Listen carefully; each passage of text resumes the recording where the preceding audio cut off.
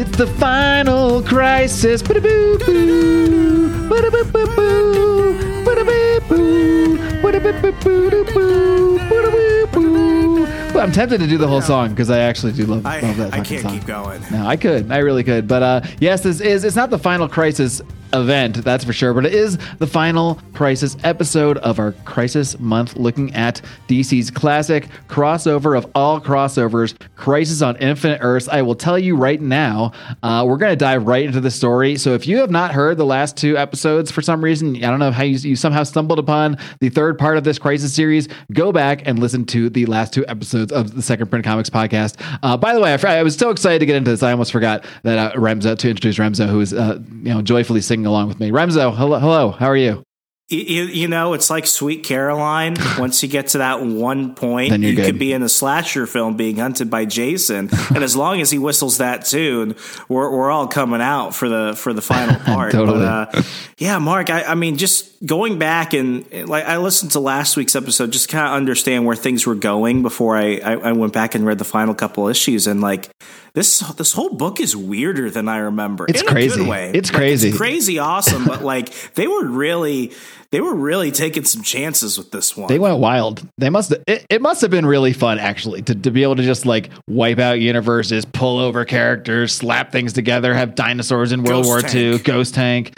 Yeah. So that being said, I think we're just going to dive right into this thing. We'll skip the formalities here because hey, this thing is a big thing, and we're going to dive right in. We start in Crisis on Infinite Earths, issue number 9. We start on the planet Oa, and I couldn't have been happier with how this issue started. Why? Because my man Guy Gardner is meeting with the Guardians in Oa. Remzo, I know we have discussed him before, but why don't we do it formally? Remzo, what can you tell me about Guy Gardner, the one true Green Lantern? He's got a bowl cut, Mark. He does not in this one, though, oddly enough. I noticed he has like a clean cut. Maybe this is a weird Other Earth version of Guy, but he usually does have a bowl cut, yes. Yeah, but he's a redhead, and like redhead superheroes, unless you're the Flash. You're going after everybody, the balds, the redheads. My God. The redheads aren't really people. Even the sexy ones, like Black Widow. We're just trimming away fans every single week here, and I'm fine with it, frankly. That's what you got to do sometimes. Guy Gardner, he came in after John Stewart. Why does Earth get so many Green Lanterns? That's what I want to know. They're somewhere around I think you're right, because John Stewart first came around in the 70s, I think, and then I think Guy Gardner showed up in the 80s at some point. I could be wrong. If we're going canon and non-canon, we got Alan Scott, who's not technically a member of the Green Lantern Corps. He has a different kind of lantern. Yeah. Then we've got Hal Jordan. We've got Hal Jordan, who basically became the Green Lantern after Abin Sur's death. Then something happens to Hal Jordan, and we get John Stewart, he's my favorite Green Lantern. Then something happens again, and then we get Guy Gardner.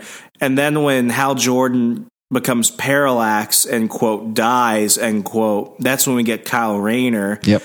And then in the mid 2010s, we got we got Simon Baz and Jessica Cruz. Jessica Cruz is pretty cool. Simon, we haven't seen him around much. Probably she is the sexiest lantern. I'll say that. She is. It's her or Guy. I'm not decided yet. You know, I have a thing for Guy.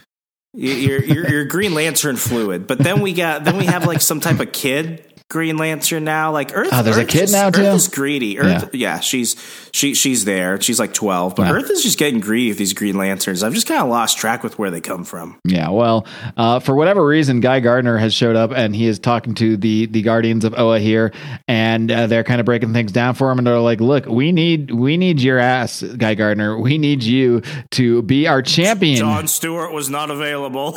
Yeah, and I guess I don't know how we couldn't find John Stewart. I guess he wasn't. I don't know. He was John Stewart was pulled in by the Monitor, so he's been doing like Legends of Tomorrow shit with everyone, and Ghost Tank, who has only appeared in a page so far, but I've always been hoping he'll appear back in a side panel. He will when we revive it, when we get to the $1,000 level on Patreon, patreon.com/secondprintpod. If you would like to see us revive the Ghost Tank series, thank you very much. But yes, the Guardians, they ask him to become a Green Lantern. So I guess he had a Green Lantern ring at one point, but maybe I think they say it was called a power ring. So he says now we now offer you the ring of power. Will you be a Green Lantern? And he's like, I've always wanted this ring. So yeah, so I don't know. He had a ring before, but I guess he wasn't really a Green Lantern. He was just, I don't know. He was just holding it for a minute. I'm not really sure. He was like the National Guard of Green Lanterns. Like he is, but well, but not really. Yeah. Right? Yeah. Like they're kind of like the army, but not at all.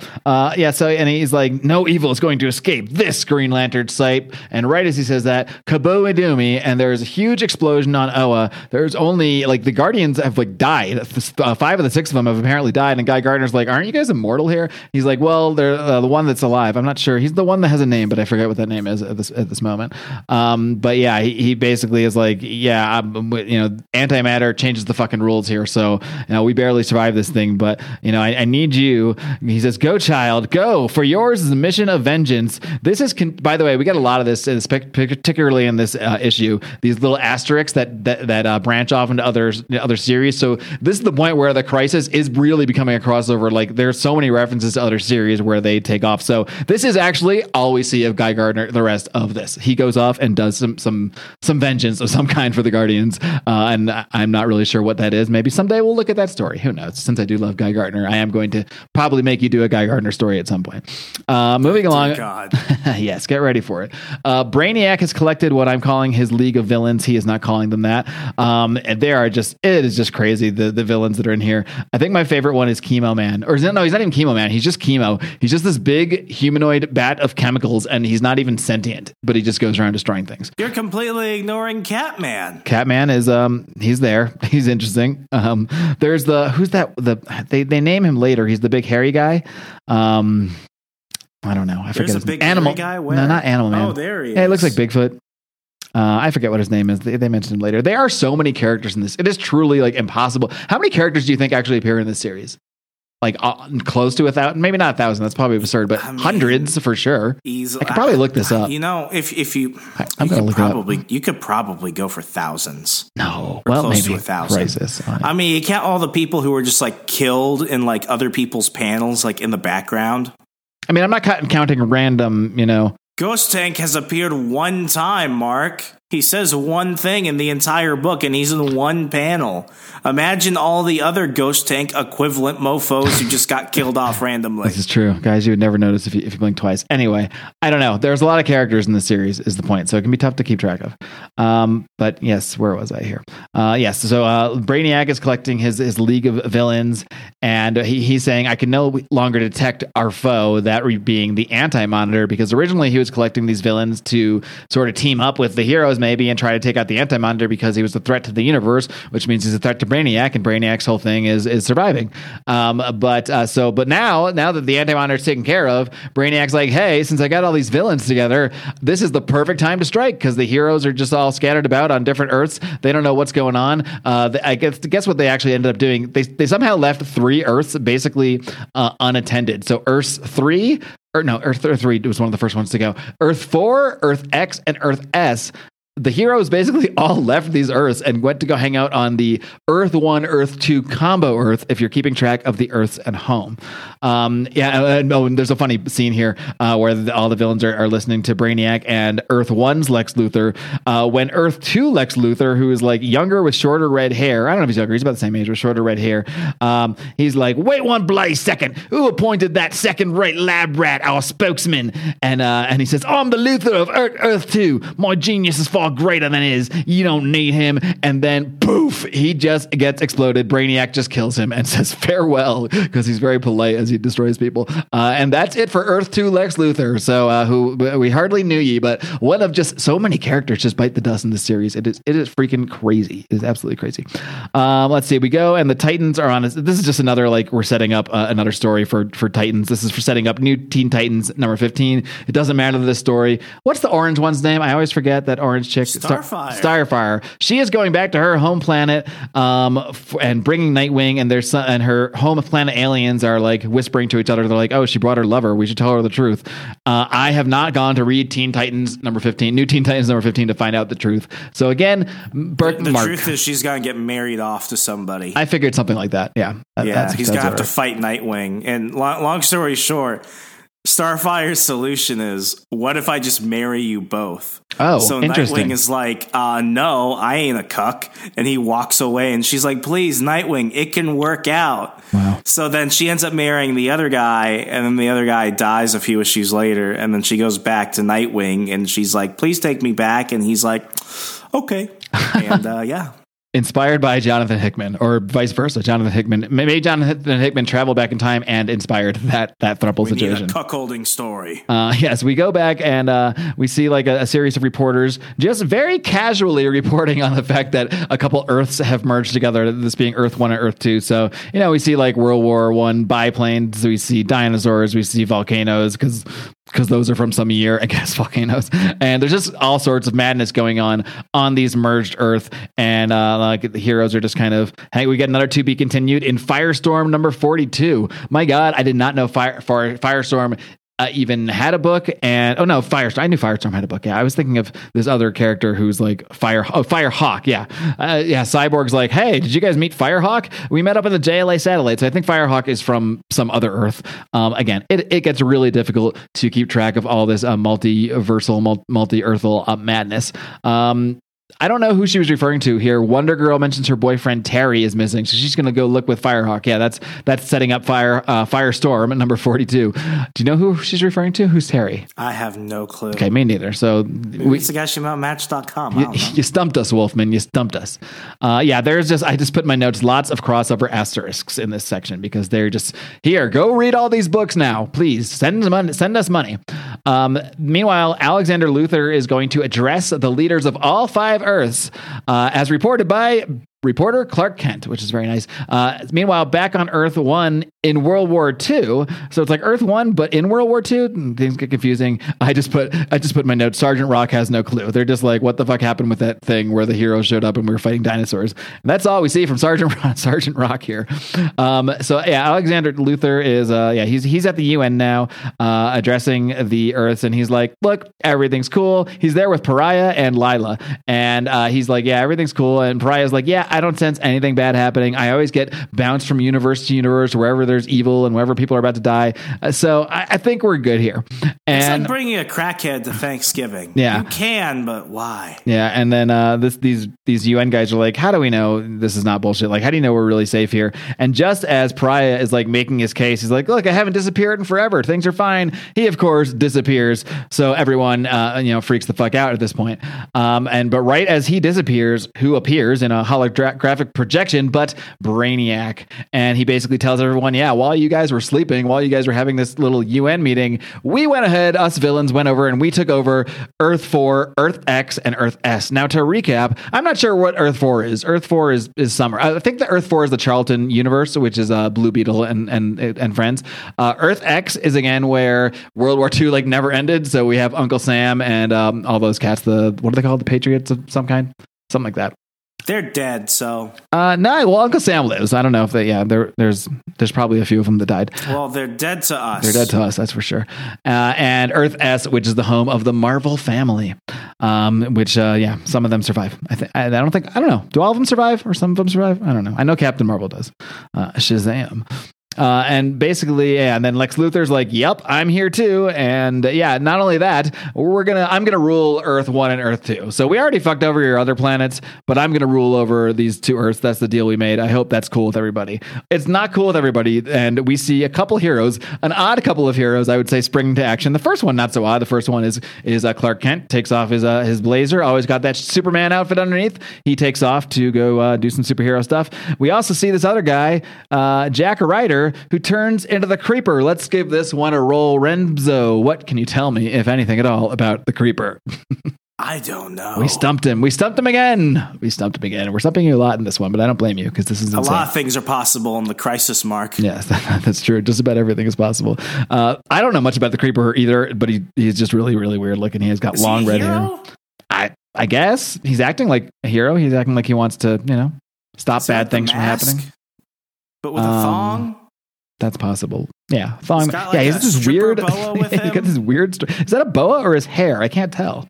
It's weird. Whatever. It's like it comes out of his armpits and wraps around his back like a troubled lion's mane. I don't know if I'm impressed or horrified. He's there. Yeah, we then see Earth 2 Superman, who is the older Superman, along with Power Girl, who is like, I still get so confused about the Power Girl, Supergirl thing. She is an alternate version of Supergirl, but like she's not actually Supergirl. I don't know. It's weird. It's confusing. It's comic stuff. She's Supergirl, but thick. That is actually that's exactly accurate. That's an accurate description. 2 C's.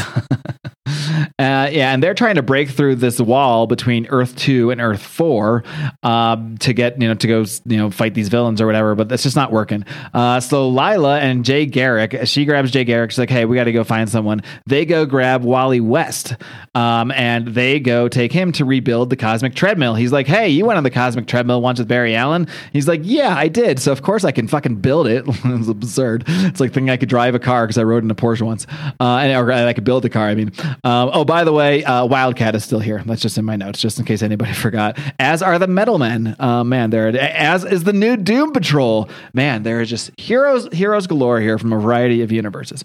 But yes, they do rebuild in record time. Well, they are speedsters, so I guess we can use that explanation. They build a new cosmic treadmill, and Jay Garrick, along with young Wally West, run for their lives, and eventually, they break through. This is basically what the heroes are going to use to get to the other Earths to battle Brainiac and Lex Luthor's kind of League of Villains. At this point, we kind of just get a bunch of battles over a series of pages between a whole bunch of random heroes versus random villains on random Earths. Earth S has been like frozen by like Killer Frost and Captain Cold and all the cold ones. We see some battles in Atlantis. There are just battles galore here as the heroes of all the Earths battle the villains of all of those same Earths. We even get an appearance from Jason Woodrue, my old pal Jason Woodrue, the Floronic Man, from who we may remember from that. This I think actually takes place after this, I guess, in chronology, or is it before? No, it's before this. That was like 83, when he was in the Alan Moore Swamp Thing. That's earlier. I always forget how early in the 80s that series was. But one of my favorites that we will certainly be returning to at some point. Maybe pretty soon, actually, because it's been a while since we did that first Swamp Thing episode. It's been a while since you talked about me, Swamp Thing. There's my horrendous Alan Moore impression coming back. Yeah, smoke more. I think that's the key to a good Alan Moore. Yes, correct. Let's see. So yeah, Earth S is frozen, and yeah, there's just pages and pages. There's probably like 10, 15 pages of just, crazy fighting here amongst the various Earths. And Brainiac and Luthor are up in like Brainiac Space Station, and they're chatting. They're like, honestly, I don't even give a shit who wins right here, because no matter what happens, me and you, buddy, we're gonna rule the whole fucking thing anyway. So whatever, the heroes win, we'll just conquer those fucking heroes. They'll be so devastated from this battle. The villains win, cool, they're already on our side. And right as they're it's kind of just cackling about their little plan here, Brainiac explodes. And who is it? Who is it that appears? The most know-nothing fucking villain ever. His name is Simon. We saw him earlier, and that is how we end issue 9, with Simon having taken out Brainiac and is threatening Lex Luthor to be next. My.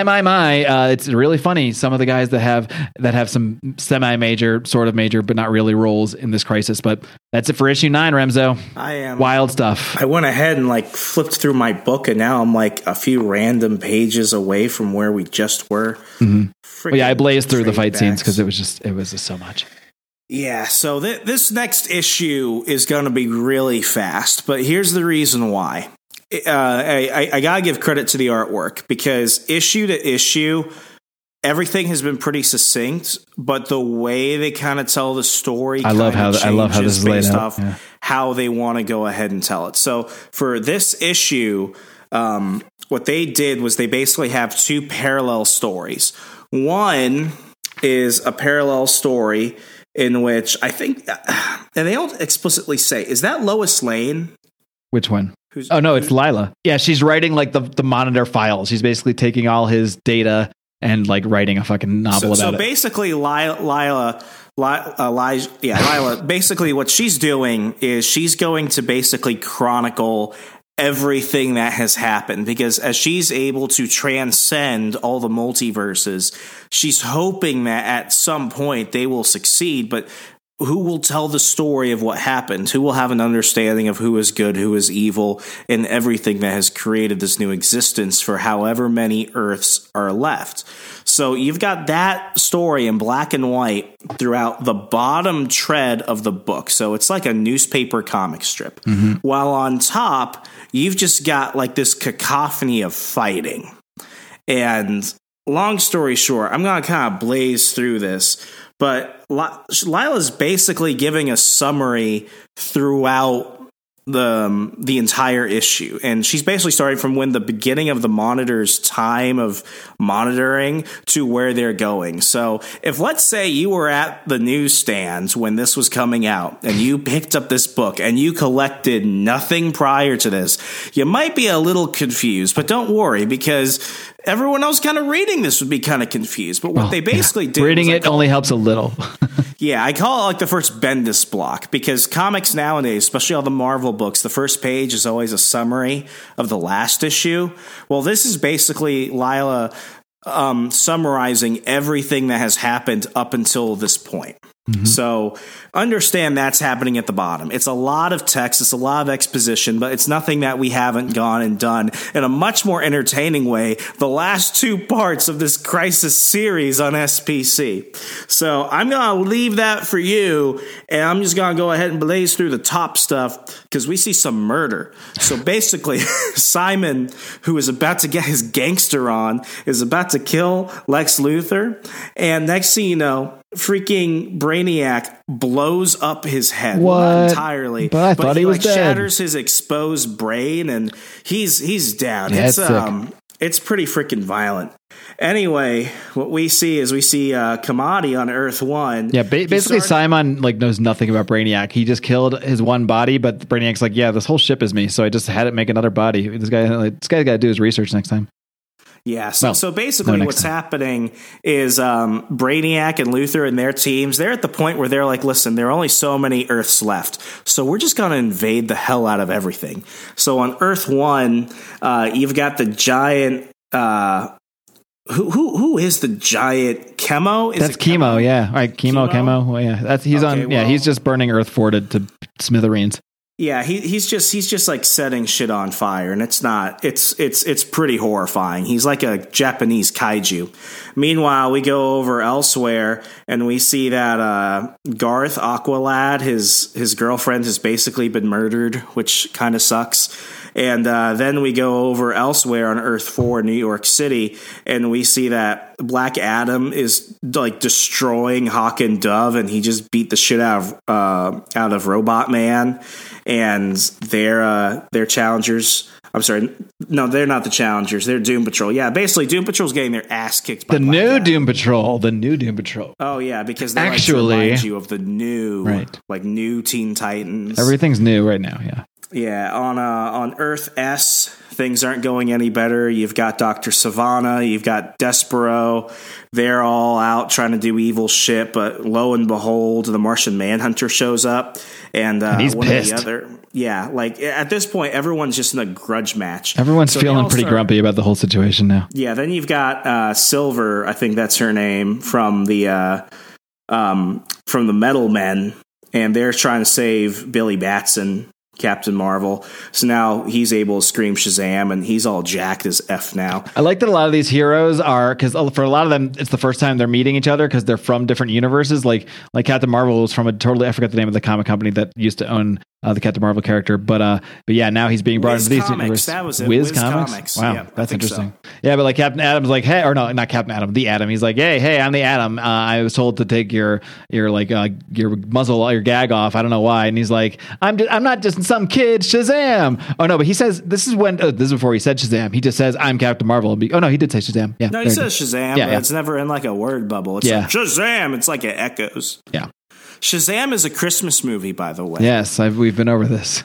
Yes, I'm going to try to convince my wife to watch it with me and pitch it as a Christmas movie. Hey, want to watch a Christmas movie you've never seen? It's Remzo's favorite. How do you say Shazam in Spanish? We're going to watch Shazamo. We're gonna watch. I'm gonna try to get her to watch Shazam and Iron Man 3 back to back on Christmas. There you go, and then she's gonna be like American culture. Anyway, on Earth X, you've got Batman, and you could see. You can see somebody just getting zapped in the background. It's like you look at half these characters, and it's just like it's hard to tell who's even dying in some of these panels. Oh, you see Speedy. I think this is after he was addicted to heroin. So yes. I don't know if that was in the 70s. I think so. Yeah, he's apparently recovered. I don't think he's gonna be as useful. Oh, the Shaggy Man. That's what I was talking about earlier. That's his name. the Shaggy Man, and they say he's not even alive. Like he's just like I can't stop him. The Shaggy Man's not even alive. So I don't know what the Shaggy Man is. I'm actually say some things. I want to find out some more about the Shaggy Man. Yeah, so I'm gonna keep going, but basically you've got everyone fighting across these Earths. Remember a few issues back, we have the Spectre. He was freaking out because all the fabric of space-time was falling apart. Well, he goes into like giant Watcher mode, and he's able to speak across the cosmos, across all the Earths, and he's a synthetic human. He is a synthetic humanoid created by some crazy scientist. That's about as far as I need to go to it. Must have been getting lazy of characters. Yes. Anyway, the Spectre screams, "Stop! You must cease this mindless battle, for while you all fight, the end of the universes is at hand. Hear the word of the Spectre. You must all know what you must do. The Anti-Monitor still lives, and now he seeks all the destruction of all life. He has fled from this era, retreated to the past before life evolved, before the Earth was formed. He has traveled to the very dawn of time itself. From there, he will change the course of all time. No longer will there be positive matter. There will be antimatter, and the antimatter will prevail. All Earths, all universes, all life will be eliminated." So while everyone was out being a dick to each other, the Anti-Monitor came back a while back, as we remembered, and he's like, you know what? I'm just going to go Prime Earth, which is Earth 1, and I'm just going to kill everyone and everything. And at this point, the Spectre's just like, while your foe remained in the antimatter universe, I was powerless, but I observed. The Monitor recruited all people, heroes and villains, not to fight amongst themselves, but to combine their awesome powers. And at this point, the Spectre's just basically like, listen, y'all gotta go to this antimatterverse where this Prime Earth is, and you gotta stop this shit or everyone's gonna die. That means you won't ever be able to live long enough to get your hair implants, Lex Luthor. Think. So now everyone is like, you know what? It's kind of hard to take over planets or save people when everyone is dead, including us. So they basically get their shit together. And there's a sweet moment when we see old Earth 2 Lois and Earth 2 Superman, like getting together and hoping that they'll be able to see each other again after this. And then out of nowhere, we see this kid fly down. He's wearing a Superman suit. And he's like, please, I'm Superboy from Earth Prime. You've got to bring me too. And they're just like, okay. Okay, kid. Sure. Like, we don't know you, but you do have that costume and you seem to have powers. So, all right. Well, we'll take another one. So at this point, Lex Luthor and Brainiac and everyone, all the characters have basically teamed up who have magnetism and stuff. And they're basically getting together to create a portal using so the Speed Force and all other DC science shit with magnetic fields to try and get to the antimatterverse. Oh yeah, they're not only are they at Earth 1, they had to go back to the dawn of the universe because like that's where the Anti-Monitor went. He was like, "Oh, I'll go back to the dawn of the universe and eat everything then, so none of this shit ever even happens." So that's where they go to stop him, to clarify. Yeah, so meanwhile, all those heroes led by all the Supermen and random Superboy, they decide to go ahead and fight him. So they get to the antimatterverse and they see the Anti-Monitor doing his shit, so they start fighting. Meanwhile, I guess I hate to actually you too much. They're not actually in the they actually are in the Prime universe at this point, right? They're in the positive matter universe in Earth 1, not in the antimatter. Is it an antimatter universe? No, this is the regular positive universe at this point. Okay, well, fuck science. I believe. Anyway, we're debating fake science here. But yeah, they're all fighting, and next thing you know, freaking Pariah shows back up because he's fucking useless like usual. And he's like, no, you can't do this. You can't stop him. Somebody stop him.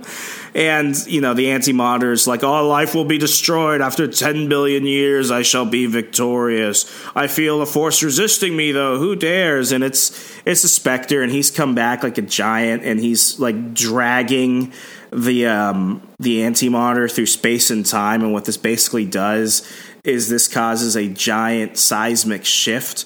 At this point, you see everyone like freaking out. Wondering I just have to clarify. Okay. I'm sorry, but it's intricate, and I want all the intricacies. There's the other. This is like where the villain. So they're basically going to two different places in time. They're going to the dawn of time where the Anti-Monitor has retreated to like do on Anti-Monitor shit. At the same time, they're going to another point in the past on Oa where that guy Krona like looked at the dawn of time and saw saw this hand and like started this whole thing. So they're going to these two events that were told to us, I think, back in issue 7. So it's these two moments in time in these two places in time that are the events that sort of created this thing, because Pariah was also looking at the dawn of time. So basically, Pariah saw the Monitor and like pulled the anti-Monitor into the universe just as Krona saw the beginning of time and saw that hand of the Monitor. So basically, it's one of those time loop things where the Monitor being at the dawn of time people went to go look at the dawn of time. These two people, Pariah and Krona, and Anti-Monitor reached through those portals, and that's how he brought himself into the universe and started the fucking crisis. So that's why I wanted to clarify it, because it is an important thing. Y'all think I'm just being lazy. I'm just tired. It's just a lot. No, it's complicated, man. Okay. So basically that shit happens and it works out, I guess, because the next page shows a merging of the worlds. And I want to read this part because now we don't really know who's narrating. It's somebody mysterious. So cold and dark for so very long. Then even the burning light was imperceptible. That's a SAT word. In the beginning there were many, a multiversal infinitude. But then the light grew and the multiverse shuddered and the darkness screamed as much in pain as in relief. For in that instant, a new universe was born. And you see this giant single Earth. This is the first time I've only seen one Earth instead of a whole bunch of Earths colliding into each other. A universe with mighty worlds orbiting burning suns, a universe reborn at the dawn of time. What had been so many became one. Are you in a trade back? Yes. Okay, because you just jumped into issue 11, which is my issue. Oh, I will. Which is fine. We've been alternating just for save our sake of our sanity. So this is crazy. Is that a cover then? Does that show that you has a cover? The correct. Let me see. I took the. That is the cover of that issue. Yep. Oh man, it just this is the first time it's been on the left side, so I just thought it was them doing something fancy. Okay, because bam, I'm using my own word now. And suddenly we're on Crisis issue 11. Before you even know it, we are nearing the home stretch. But yes, Remzo set it up perfectly. The Earths have merged into one universe, and we're gonna see how that all plays out, because we see Earth 2, the older Clark Kent Superman, waking up, he's like, oh, what the hell happened? I had this weird dream where the multiverse was collapsing and we fought this anti-Monitor thing, and that was weird. Oh well, time to go to work. And you were there, and you were there, and you were there too. Yeah, so he heads to work at the Daily it's the Planet, right? I always confuse the Planet and the Bugle. Yeah, the Planet. It's Planet in DC. Goes to work at the Daily Planet, and he's like, what the fuck is this? Like, he sees Perry White, and Perry White's like, what are you doing here, man? Who the hell are you? And he's like, Perry White, am I on Earth 1? Like, what? I guess there's no Perry White on Earth 2. I don't know. And then regular Clark Kent shows up and like, hey, it's my uncle, Clark. I was named after him. Hey, everybody, it's just as dumb as people not knowing Clark Kent is Superman because of the glasses is not knowing that this is the same fucking guy, like 20 years older with like gray hair. But whatever, it's comics, and we're gonna just roll along with this one.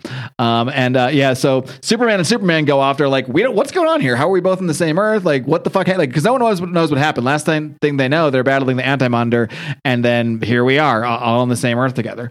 Superman, as they're flying, old Soup, he's got to give Soup's regular Soup's Earth 1 Superman some shit here, and just tells him to pop the damn question to Lois. He's like, yeah, all right. He's like, I've seen you too. I think I'll keep it as is, but thanks a lot. Don't be such a pussy, Clark. Yeah, they also discuss how like there were reports on the news that Supergirl died in some battle, but without specifics. So there's just like weird things going on. Like Supergirl existed and she did die, but they don't really have details about how. So it's like the events seem to have happened, but most of the world doesn't seem to really know that any of this stuff happened. Very opposite of what happened in the wake of Death Metal, when suddenly everyone in the universe knew about the multiverse. But that's a whole nother thing that we'll get into someday. So they go to this shit's complicated. Oh yeah, Wait just get ready. Happens, kids. I'm actually so excited to go through all these Crisis events because they actually just get more insane and make things more confusing, but a lot of them are fun along the way. So we'll get there. I'm a fan of Infinite Crisis, which we'll probably do. That'll probably be the next event we do like this, I would say. It's pretty much a direct sequel. But anyway, yeah, they go to find Jay Garrick, who does know them. He's like, oh yeah, Earth 2 Superman. I know you. I know both these Supermans. I was in the JLA. And they're like, yeah, we got to go get the Cosmic Treadmill again because we don't know what's going on anymore. And they're like, I think they're saying like, oh yeah, there's no Earth 2 anymore, but we're here on this Earth, but we exist. Like, what the fuck's going on? So they're going to go get the cosmic treadmill in order to go over to Earth 2 because they still think there is an Earth 2. So the two Flashes, well, they get Wally West too. And so Jay Garrick, Wally West, and so two Flashes and two Supermans walk into a bar, go onto a cosmic treadmill, and they go to Earth 2, or so they try to, but they just are met with a void of nothingness. There's just nothing fucking there. And this is when Earth 2 Superman really like has the realization. He's like, oh, like this doesn't exist anymore. Earth 2 doesn't fucking exist. I fucking left my goddamn wife saying, I'll be right back from the store, honey, to go fight the Anti-Monitor, and now it doesn't fucking exist. So he's having a hard time once he really realizes what's going on here. But basically what happened is all the heroes that were there at the dawn of time, they remember, they remember the battle and they were there, but they're the only ones that remember because they were there at the dawn of time, and that's where everything changed. So everything from that point was just this one universe combined, except all the heroes who happened to be present at that battle with the Anti-Monitor back at the dawn of time, they all remember that event because they were there at the dawn of time. Does that make sense to you, Remzo? In comics, it does. I'll buy it. We'll take it. Some heroes find like a dead body of Brainiac, and they, so we'll get back to that. They end up reviving him, and something happens that I'll circle back to. Meanwhile, guess who's back? Back again. Harbinger's back. Everyone's favorite multiversal hero, or sometimes villain, or we don't even know what she is. Again, to recap the ridiculousness of Harbinger, she is all multiversal versions of Lila turned into one now. And so maybe since there's only one Earth now, all the multiversal Lilas are back as Harbinger. I don't fucking know, because there's also Lila writing the Anti-Monitor Chronicles or whatever. So I don't know what's going on, but whatever. I will say, I just go crazy, and then they go write a best-selling novel like Eat, Pray, Love or some shit. We'll get to this in the review. I love this story though generally, but there's a couple characters that I just could have done without, and those characters are certainly Pariah and Lila. I think I can't stand either of them. They were just created for this story, and I don't know if either of them do anything ever again. But I feel like this all could have been done without these pointless, annoying characters, as far as I'm concerned. Anyway, that's my rant about that. Moving along, though.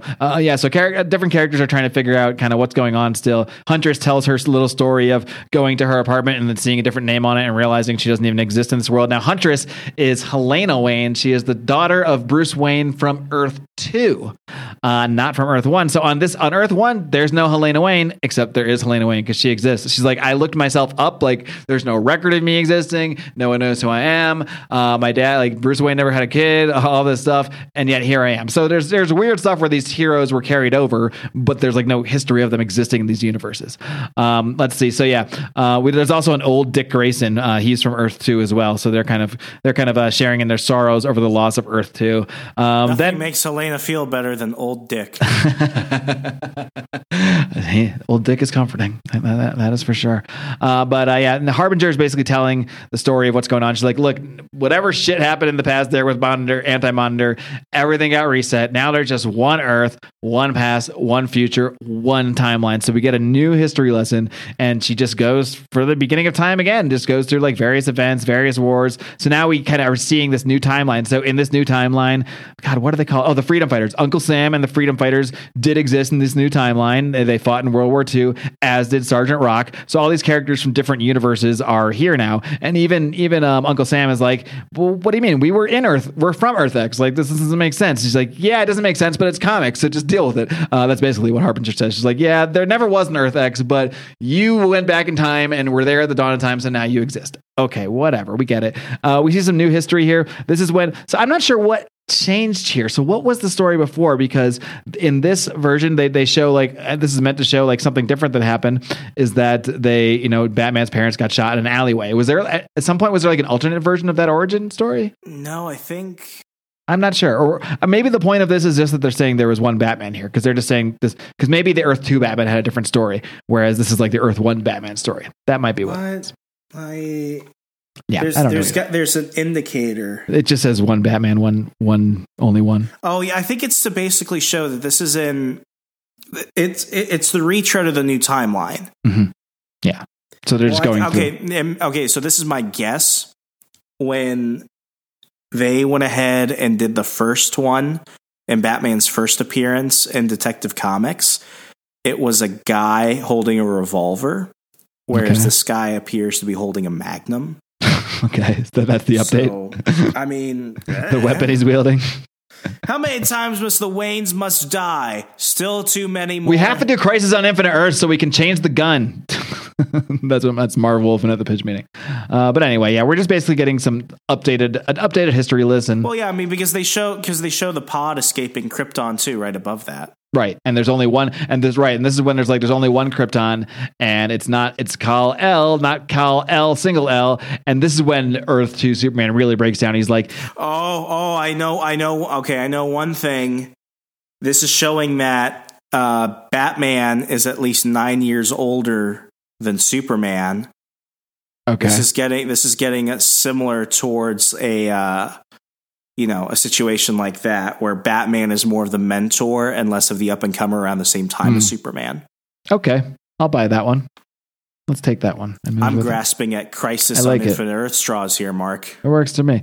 Yeah, but this is where Earth 2 Superman really loses it. He's like, yeah, this is where I kind of mentioned this earlier, but it's really right here where he just flips out. He's like, I left my fucking wife for this shit. Now my Earth doesn't even exist. And he just takes off, and regular Superman's like, I'll stop him. So he's going to take off after him. There's some weird shit that happens here that I never really understood. There's like a murder mystery going on in Las Vegas. This is what it is. They find the body of, what's his name? Of Corrigan, James Corrigan, who's the Spectre. And I think this, I don't know. I'm actually really confused about this murder mystery thing, but I think it has something to do with the Spectre because it's all seems to be the same scene where, what's his name? Phantom Stranger and the Demon. Who's the guy with the D on his like belt? It's not Dead Man. I know it is Dead Man. Yes. It is Dead Man? Yes. Thank you. Have confidence in yourself, Remzo. You know more than you realize. Dead Man for $500. Anyway, there's a bunch of weird shit happening. Dr. Occult does some shit, and I'm not really sure why, but we do find out there is a meaning to whatever Dr. Occult is doing later.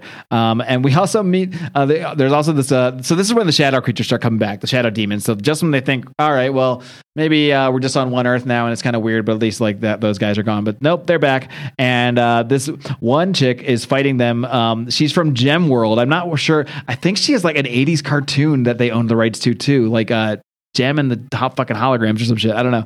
But she's another one that got pulled over from another universe. So yeah, weird shit is happening here, and the shadow creatures are back. And again, we're just headed back into chaos now. All these characters on various different Earths are now kind of like battling these shadow creatures again. So it's just all happening again. Yeah, basically, Earth 2 Superman is flipping out while regular Clark is trying to console him, and he's like, "Look, it seems only those of us who stood at the dawn of time remember there was ever a multiverse. It will take time to forget." So he's basically like, "Don't worry, you'll probably eventually forget about your old wife from that other universe. It's all good." Meanwhile, on Themyscira, some heroes are going there, and we also see there's two Wonder Womans that meet each other. There's like a young Diana and an older Wonder Woman, because this is also they're reconciling the multiple origins of Wonder Woman here. Like in one of the universes, she was born and was like, the daughter of Zeus or something. And in another universe, she was like made of clay. I think the clay one is the one they end up going back to here. But yeah, it's all confusing. And then we also, this is how we find out that like the villains don't remember anything. And this is how they figure out why. Because like Batman goes to Luthor and Lex Luthor in jail, and he's like, "Man, that was crazy how you helped us battle the Anti-Monitor." And he's like, "What the fuck are you talking about, man? Yeah, good one, Batman. Whatever. Not going to catch me in this lie, in this little scheme of yours." So he doesn't remember the shit at all. So they're like, that's when they realize like, okay, it's just us that were there. Like it's these even the villains who were involved in this thing over on Oa at a different point in time, they don't remember any of the shit. It's only those of us that were there at the dawn of time. And then also Power Girl is like, "Why does anyone even know who I am?" and I'm thinking the exact same thing. Let's see. We also see Gorilla City again. King Solivar, he did not die before. He was just horribly injured in the Crisis 3, or it's a new Earth, and that's why he's alive. Whatever. It's hard to keep track at this point. But the Shadow Demons are attacking there. We also see these like splunkers. I don't know who they are. Cave Carson. I don't know if is he a comic character of something? Cave Carson has a cybernetic eye. You've never seen that? What is that from? Cave Carson he's a comic book character. I do remember Cave Carson has a cybernetic eye thing. Is that they made a whole bunch of like short cartoons on like Cartoon Network. They were like a minute long or something like that. And I think they did a Vertigo series too. I have that full run. That is one of the best full runs I've ever collected. Really? Well, we should. I love Cave Carson. It has a cybernetic eye. When did that come out? Can that be what Mark missed? I mean, I missed it either way. So it came out like 2012, 2013. Okay, that qualifies. Like, I was like a freshman in college when Cave Carson came out, because I remember wanting to get it, but then I couldn't because I was doing Army shit. And then at AwesomeCon 2018, I went ahead and bought every single issue.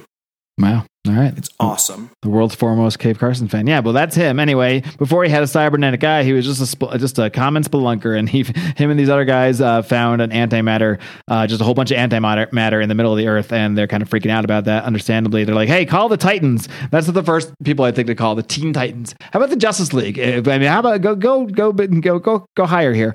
But yeah, meanwhile, fucking goddamn, Pariah's disappearing again. Of course he is. Kenny of the DC universe. There's been like a background story this whole time between Lady Quark and Pariah, where she's the only survivor of her Earth. Like all the other characters were wiped out, and she's like pretty pissed at Pariah because they found out Pariah is the one that like started this whole thing with the looking into the past, seeing the Anti-Monitor. But then they later in the last issue realized the Anti-Monitor did this anyway. He just did it back in time, and so it's not really his fault. So then they made up for him. So she is actually like she's like wanted to kill him this whole time, but then this issue he's disappearing, and she's like, Pariah, what happened? Oh my god! And she's like actually upset that he's disappearing. So there's been Stockholm syndrome. That's a nice little character arc. Well, I don't blame Pariah. I mean, I hate Pariah. Don't get me wrong; he's really annoying. But he didn't do it. It is what we realized. It was all of this was the Anti-Monitors doing the whole time. So it's a nice little story arc with Lady Quark. She's got a heart of gold, that Quark. But anyway, there's some crazy shit happening. The Shadow Demons are coming back, and basically this new Earth gets swallowed into the antimatter universe. And these two Supermen, I'm not sure how they exactly got. Oh yeah, because they were like had flown into space, so they are basically inside the Anti-Monitor universe, and they are seeing just the head of the Anti-Monitor, and he just says, "Welcome to my universe. Welcome to your doom." As the Anti-Monitor is facing down an old Superman and a young Superman, as we head into our finale, the final crisis, or at least the final crisis of this crisis. But Remzo, I'll let you take me home. Take us home. So basically, all those random other characters like Rip Hunter and Dolphin and Animal Man and Atomic Knight, people you'll never definitely see in a DC film anytime soon. They're still on Brainiac's ship trying to figure out, like, what's going on? How's this guy just, like, floating around? Is he dead? Is Brainiac dead? And long story short, Brainiac is basically kind of dead, but he's been reset. So basically, Brainiac isn't going to just start murdering everybody. Meanwhile, we see both. Yeah, he's like nice Brainiac now. Yeah, he's all right. This Brainiac is a good dude for now. So basically, both Supermen freaking out. They fly back to Metropolis, and they're standing on this roof as they can see the outline of the Anti-Monitor. Basically, he's gained like Spectre-level omnipotence. So this dude is everywhere. And at this point, all the heroes are looking up as they're basically like, oh shit, we didn't end it. We didn't end this guy. Meanwhile, basically Elijah's back. So Elijah is basically like, listen, I've got to take you guys elsewhere so we can go back and figure this out. So now Elijah is collecting all the heroes that she knows were at the dawn of time who know what's going on. Meanwhile, things are just going crazy again. We see that the darkness is alive as the Anti-Monitor screams, and we see all those shadow people, the shadow demons coming back, and they're just causing havoc. And things are almost worse now than they were before. We have a whole bunch of heroes trying to save people, trying to fight these things, and it's just not really working out. Meanwhile, everyone's going back to try and see what they could do about the Spectre, but the Spectre's in like a coma. At this point, they've gotten everyone back together who remembers what was going on before the Earth smurged. And at this point, what they realize is that in order to basically fight the Anti-Monitor, they're going to basically have to somehow like push him out of existence or some weird shit like that. That's the best way I can explain it with my public school education knowledge. But what ends up happening is, what, you didn't take antimatter studies? I must have missed that part, but if I knew it was this cool, I would have definitely paid more attention. Mm-hmm. Meanwhile, they're going back to the one place in It should time. be a science textbook. That's going to be my course. I'm going to teach science via Crisis on Infinite Earths. Basically, Brainiac is going to the one place in the universe where they can get some answers as to how to actually like defeat the Anti-Monitor. So everyone on Brainiac's ship is like, okay, where are we going? And Brainiac's like, don't worry about it. We've already arrived. And as they step out, it's the planet Apocalypse, and they see Darkseid there. And Darkseid is just like, he sat out this whole thing. He's just like, oh, look, things are working out for me now. I gotta admit, I popped hard when I saw Darkseid again, because they did tease him. I think he's in one panel early on, and then you kind of forget about him, and then it's just to bring him back in issue 12 is just like, oh shit, goddamn right, Darkseid's here. Of course he is. You can't have a multiversal crisis event without Darkseid playing a crucial role. Yeah, so and like I said, they're going to Darkseid because he knows apparently the ultimate secret, something that has to do with his anti-life equation that can ultimately kill the Anti-Monitor. Dun, dun, dun. We go back to Earth and we see that Hawk and Dove are still trying to go around saving people, but things must shadow come creatures. To an end. Dove or Hawk? Is it Hawk that dies? No, Dove. Dove dies. Yeah. Because people like Hawk. No one ever liked Dove. Yeah, so Hawk can get his solo series finally.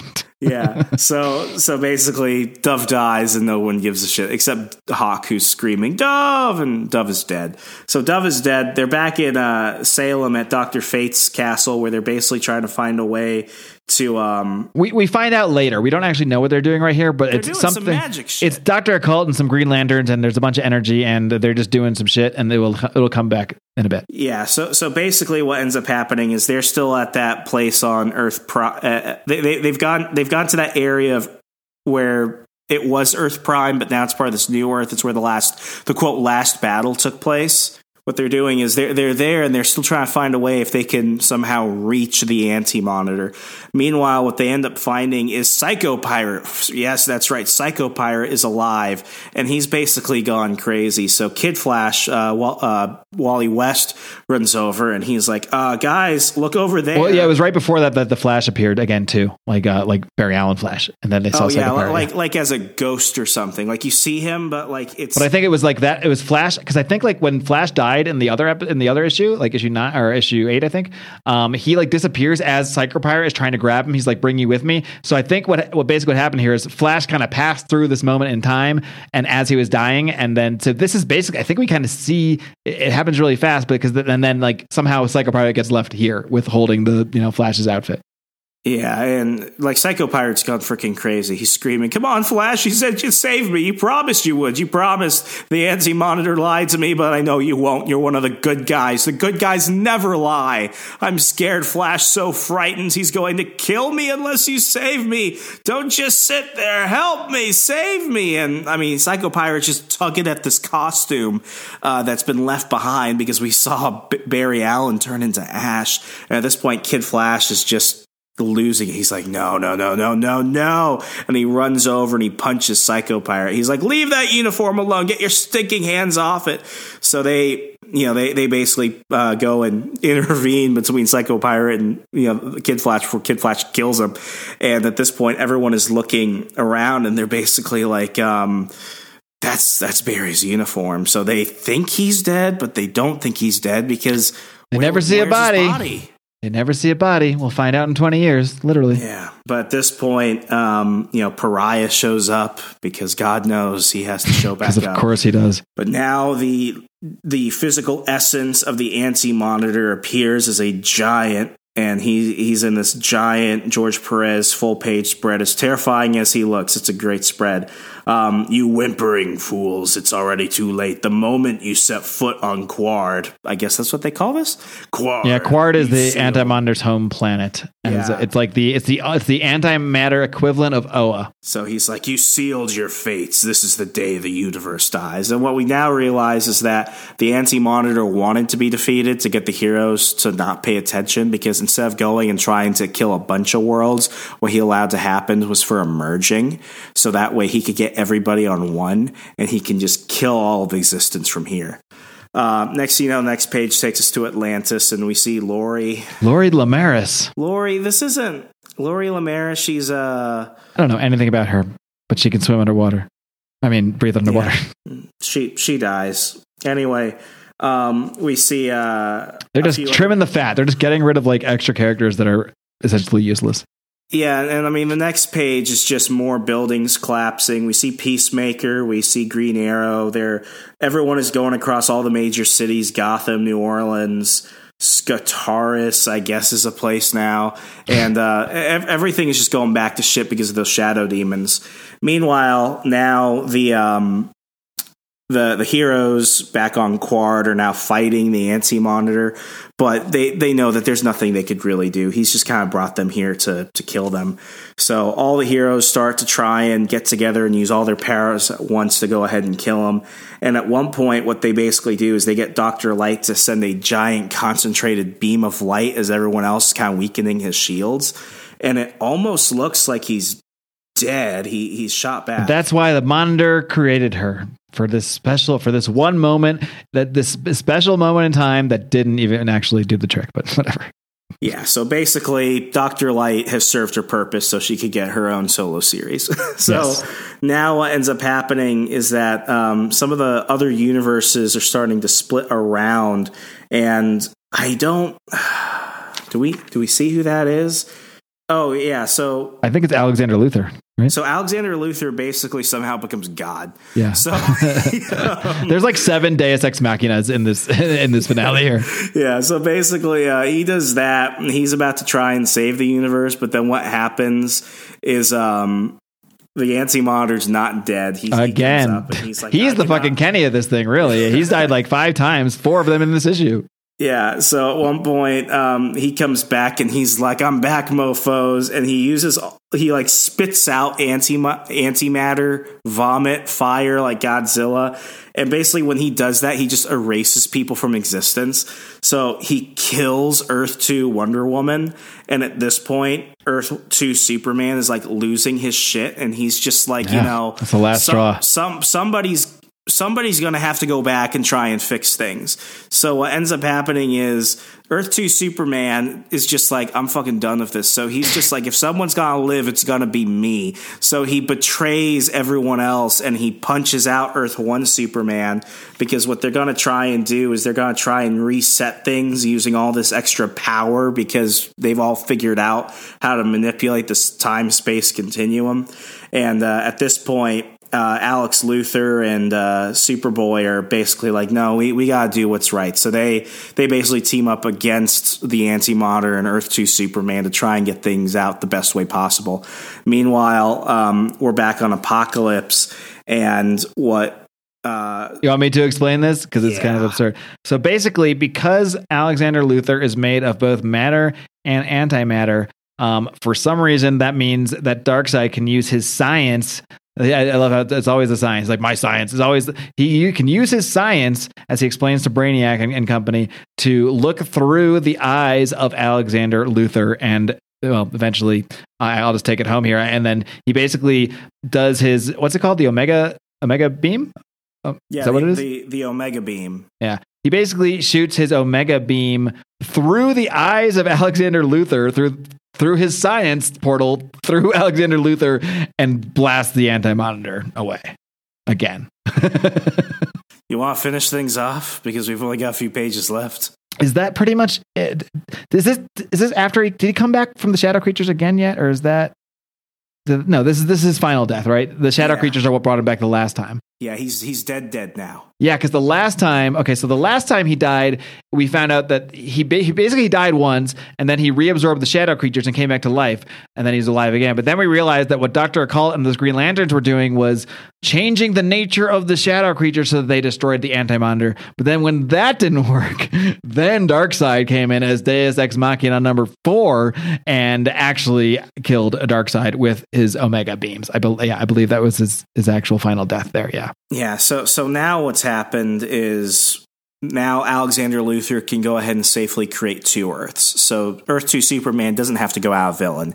He brings back everyone that he remembers from Earth 2, including Lois. I don't think that's what happens. I think he just brings back Lois. He just saved Lois. No, because in the next one they he even says he's like we fought the good fight, we succeeded. I wish I only had Lois had lived to this, because basically the 3 of them are on the other side. Everyone else went back to Earth. Is he giving them like their own like pocket world or something? Basically, yeah, because this is not to spoil it, but this is where they all come back from in Infinite Crisis.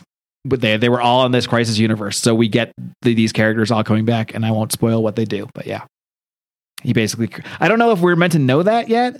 They don't really say what's going on. They're like, well, I guess we're going to go off into the unknown. And he's like, oh yeah, I had Lois right here. And she just comes out of him. And there's a funny line.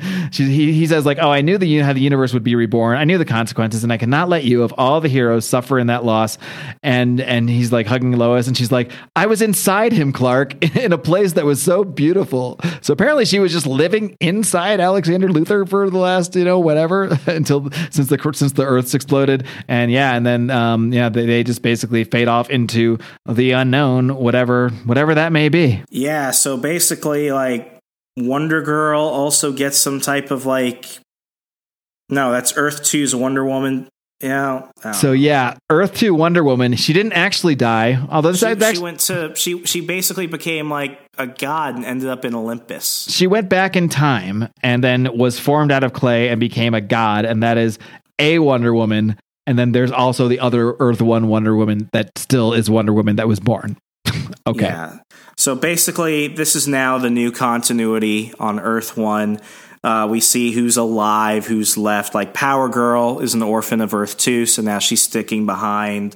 Yeah, so they killed Supergirl and then left us behind Power Girl, who's basically, like you said, thick Supergirl. Thick AF. A good trade.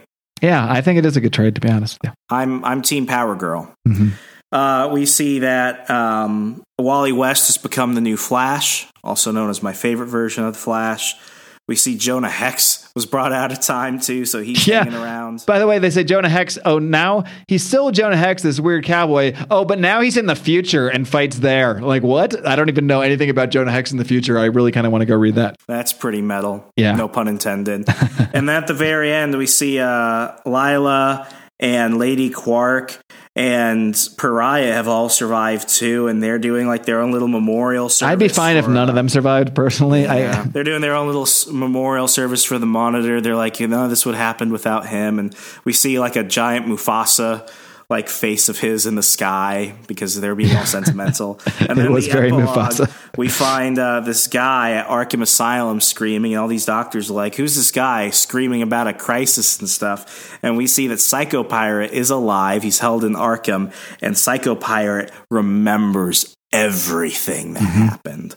And that is what leaves us with, as they put it at the end, not the end, but the beginning of the future. Yeah, and I think in continuity, like, I think even these characters that remember in this story, they basically forget eventually, so that it does actually like merge the histories as if they've all always been there, even though, again, with some of them, it makes no sense.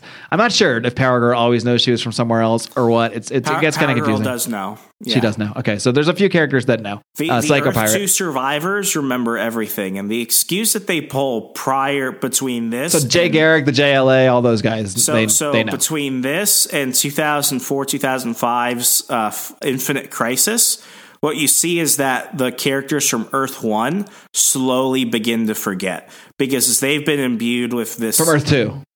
No, from Earth 1, from Earth 1. Begin to forget. They just begin to accept. Oh, they forget, but the Earth 2 ones don't. Yeah. I see. Okay. And the Earth 2 ones are always like, "How are you forgetting all this shit?" Do they ever bring it up? Or are they like, "Hey, don't you remember?" And they're like, "There's a reason why." Oh, interesting. There's a reason. Why. Can you tell me? Because all that like cosmic energy from like the antimatter universe and stuff like that, it affected them. And what it's going to do is it's going to help lead to the splitting of the multiverses again.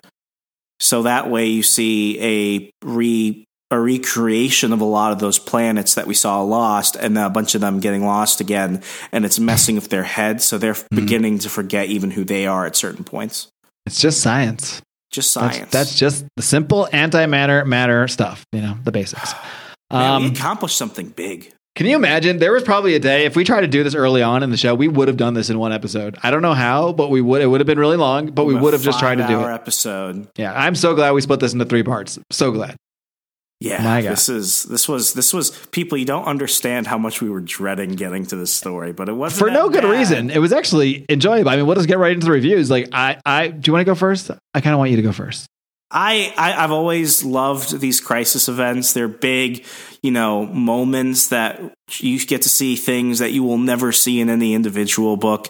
I remember reading Infinite Crisis first. My Uncle Brody, shout out to my Uncle Brody who listens. He went ahead and sent me a hardcover version of that, and I was always like, this shit's crazy. It's awesome. And then a few years later, I read Crisis on Infinite Earths. I'm like, this shit's crazy. It's awesome. And I mean, each time I read something like this, we had Final Crisis with Grant Morrison, and that was different, but then we had all of like the Dark Knight's metal and the death metal events and everything else. And I mean, we even have to include like Zero Hour and all the Rebirth stuff. I mean, DC does it better when it comes to these. I'll say that.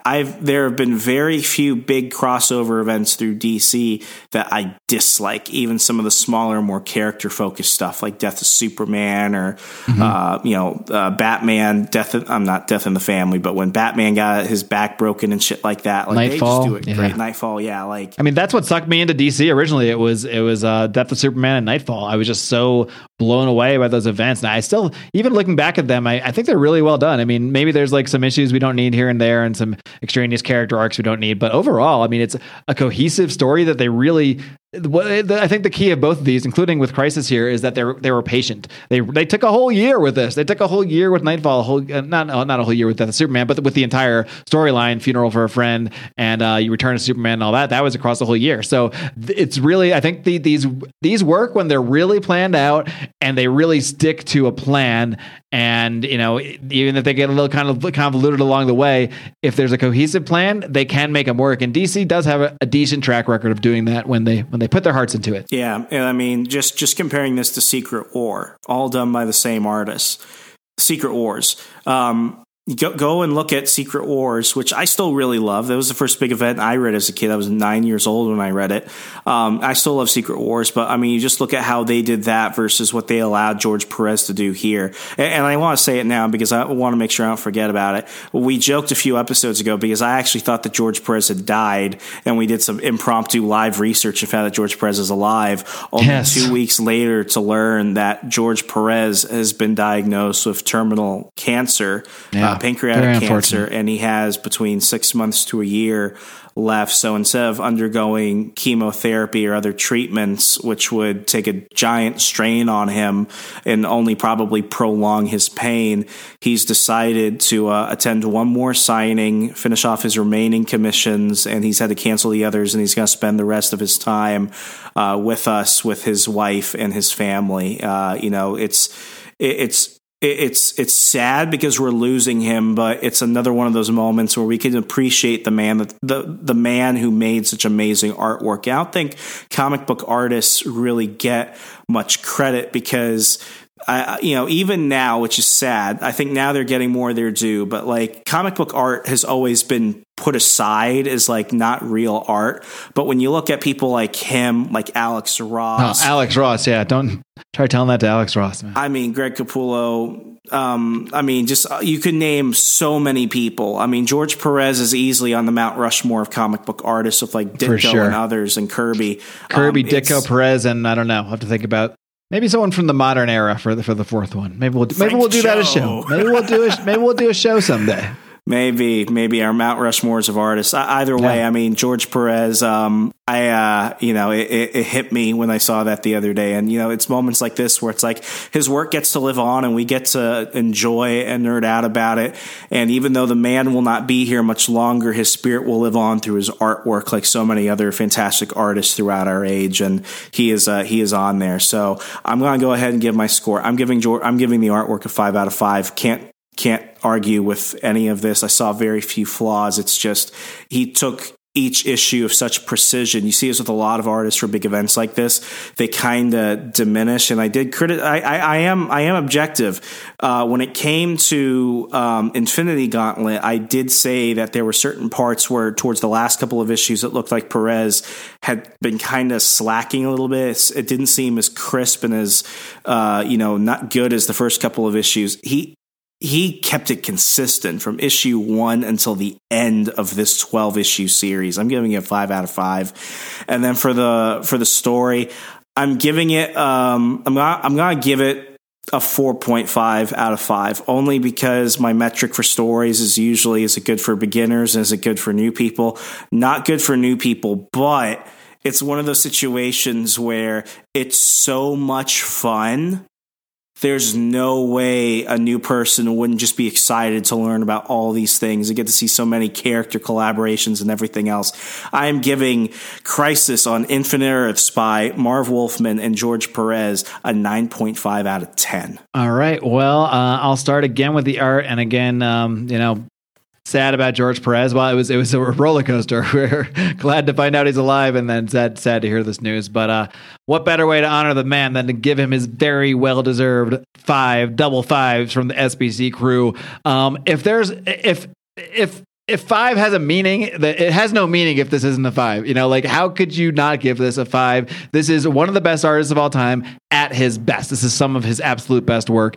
And the fact that he can draw so many characters in such detail with such precision. I mean, you can have tiny panels with like 10 characters battling, and unless you don't know the characters, because there's a lot, but if you know who they are, you can tell who they all are. I mean, it's crazy. And I mean, just to have, and you could tell there's the passion here. And I also liked, he did a lot of unique things with layouts, like the one issue with the monitor files. I really love how that whole thing was laid out. It's just fucking beautiful. What else can I say? So of course the art gets a 5, and I kind of went back and forth in the story a little bit, but I'll say this surprised me. Even though I've read the story, it still surprised me how much of a slog it wasn't, because it's long and it took a while to get through, but it's not boring. It's never boring. There's always so much going on, almost too much going on.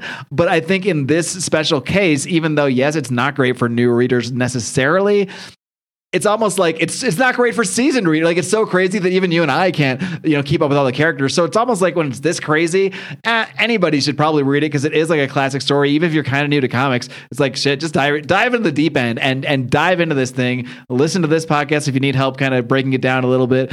And I mean, so yes, I will say my only real flaws with the whole thing, because it is really impressive how he really told a cohesive story. I like little aspects of it. I think there was a little too much Deus Ex Machina at the end there. There was like 4 times the Anti-Monitor died. Then now we know. You're God. No, I'm God. Yeah, basically. But I do like that it was Darkseid that delivered the death blow. That is like a very, very good use of Darkseid, and very consistent with his power level in terms of DC Comics. And of course, these two would feud again in Jeff Johns' Darkseid War many, many decades later, which is a great story. But yeah, I can't give it a perfect 5, because there are some elements I didn't exactly love. And I really, again, I could do without Pariah ever having existed, and without Harbinger. Remember the new Wildcat? Yeah. Whatever happened to her. But Ghost Tank, but then again, you get Ghost Tank, so you get points for that. So I'm going to agree with you. I'm going to give it a 4.5. It's great. It's very well done. It's for such a big story with so many characters, for Marv Wolfman to pull this off in what at the end of the day is a fairly cohesive fashion. But yeah, I mean, I'm going to give it a 4.5. Not quite perfect, but still deserves a very high score, very high praise, and it got some high praise from us, because it gets an SPC total of 19. That is not our highest, because we've had, I think, maybe 2 or 3 10s, but it's pretty darn close. So this is obviously an absolute must read for any comic book fan. I'd say even if you're a newbie, I would just say screw it, just dive in, because it's like too much to follow anyway. So just have fun with it and read it. I think everybody should read this.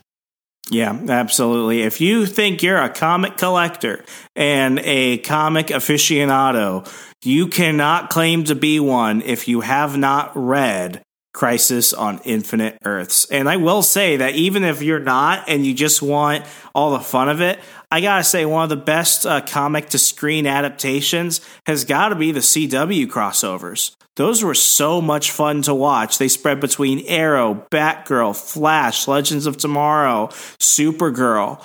They even did something with Black Lightning. I watched all of those, and they were awesome. And it's just one of those things where, like, DC fully embraced it even before Marvel did with Loki on screen. We got to see Ezra Miller meet Grant Gustin, who plays the CW Flash and stuff like that. Like, it was so fun. They pulled freaking Kevin freaking Smith to do a Talking Dead style post-crisis show. Like, just go watch that. You even get to see Brandon Routh return as Superman. Like, it's freaking crazy. So I highly recommend watching that too. It's a great, homage to the stuff. It's absolutely fun. It's the only amount of WB superhero programming I've watched in the last couple of years. I just tuned in just for that and didn't get me interested enough to go back to any of the regular series, but it was fun. I will say that. You get to see everyone. They brought back Smallville Superman. Yeah. I mean, come on. But yeah, that wraps it. That wraps Crisis Month for us.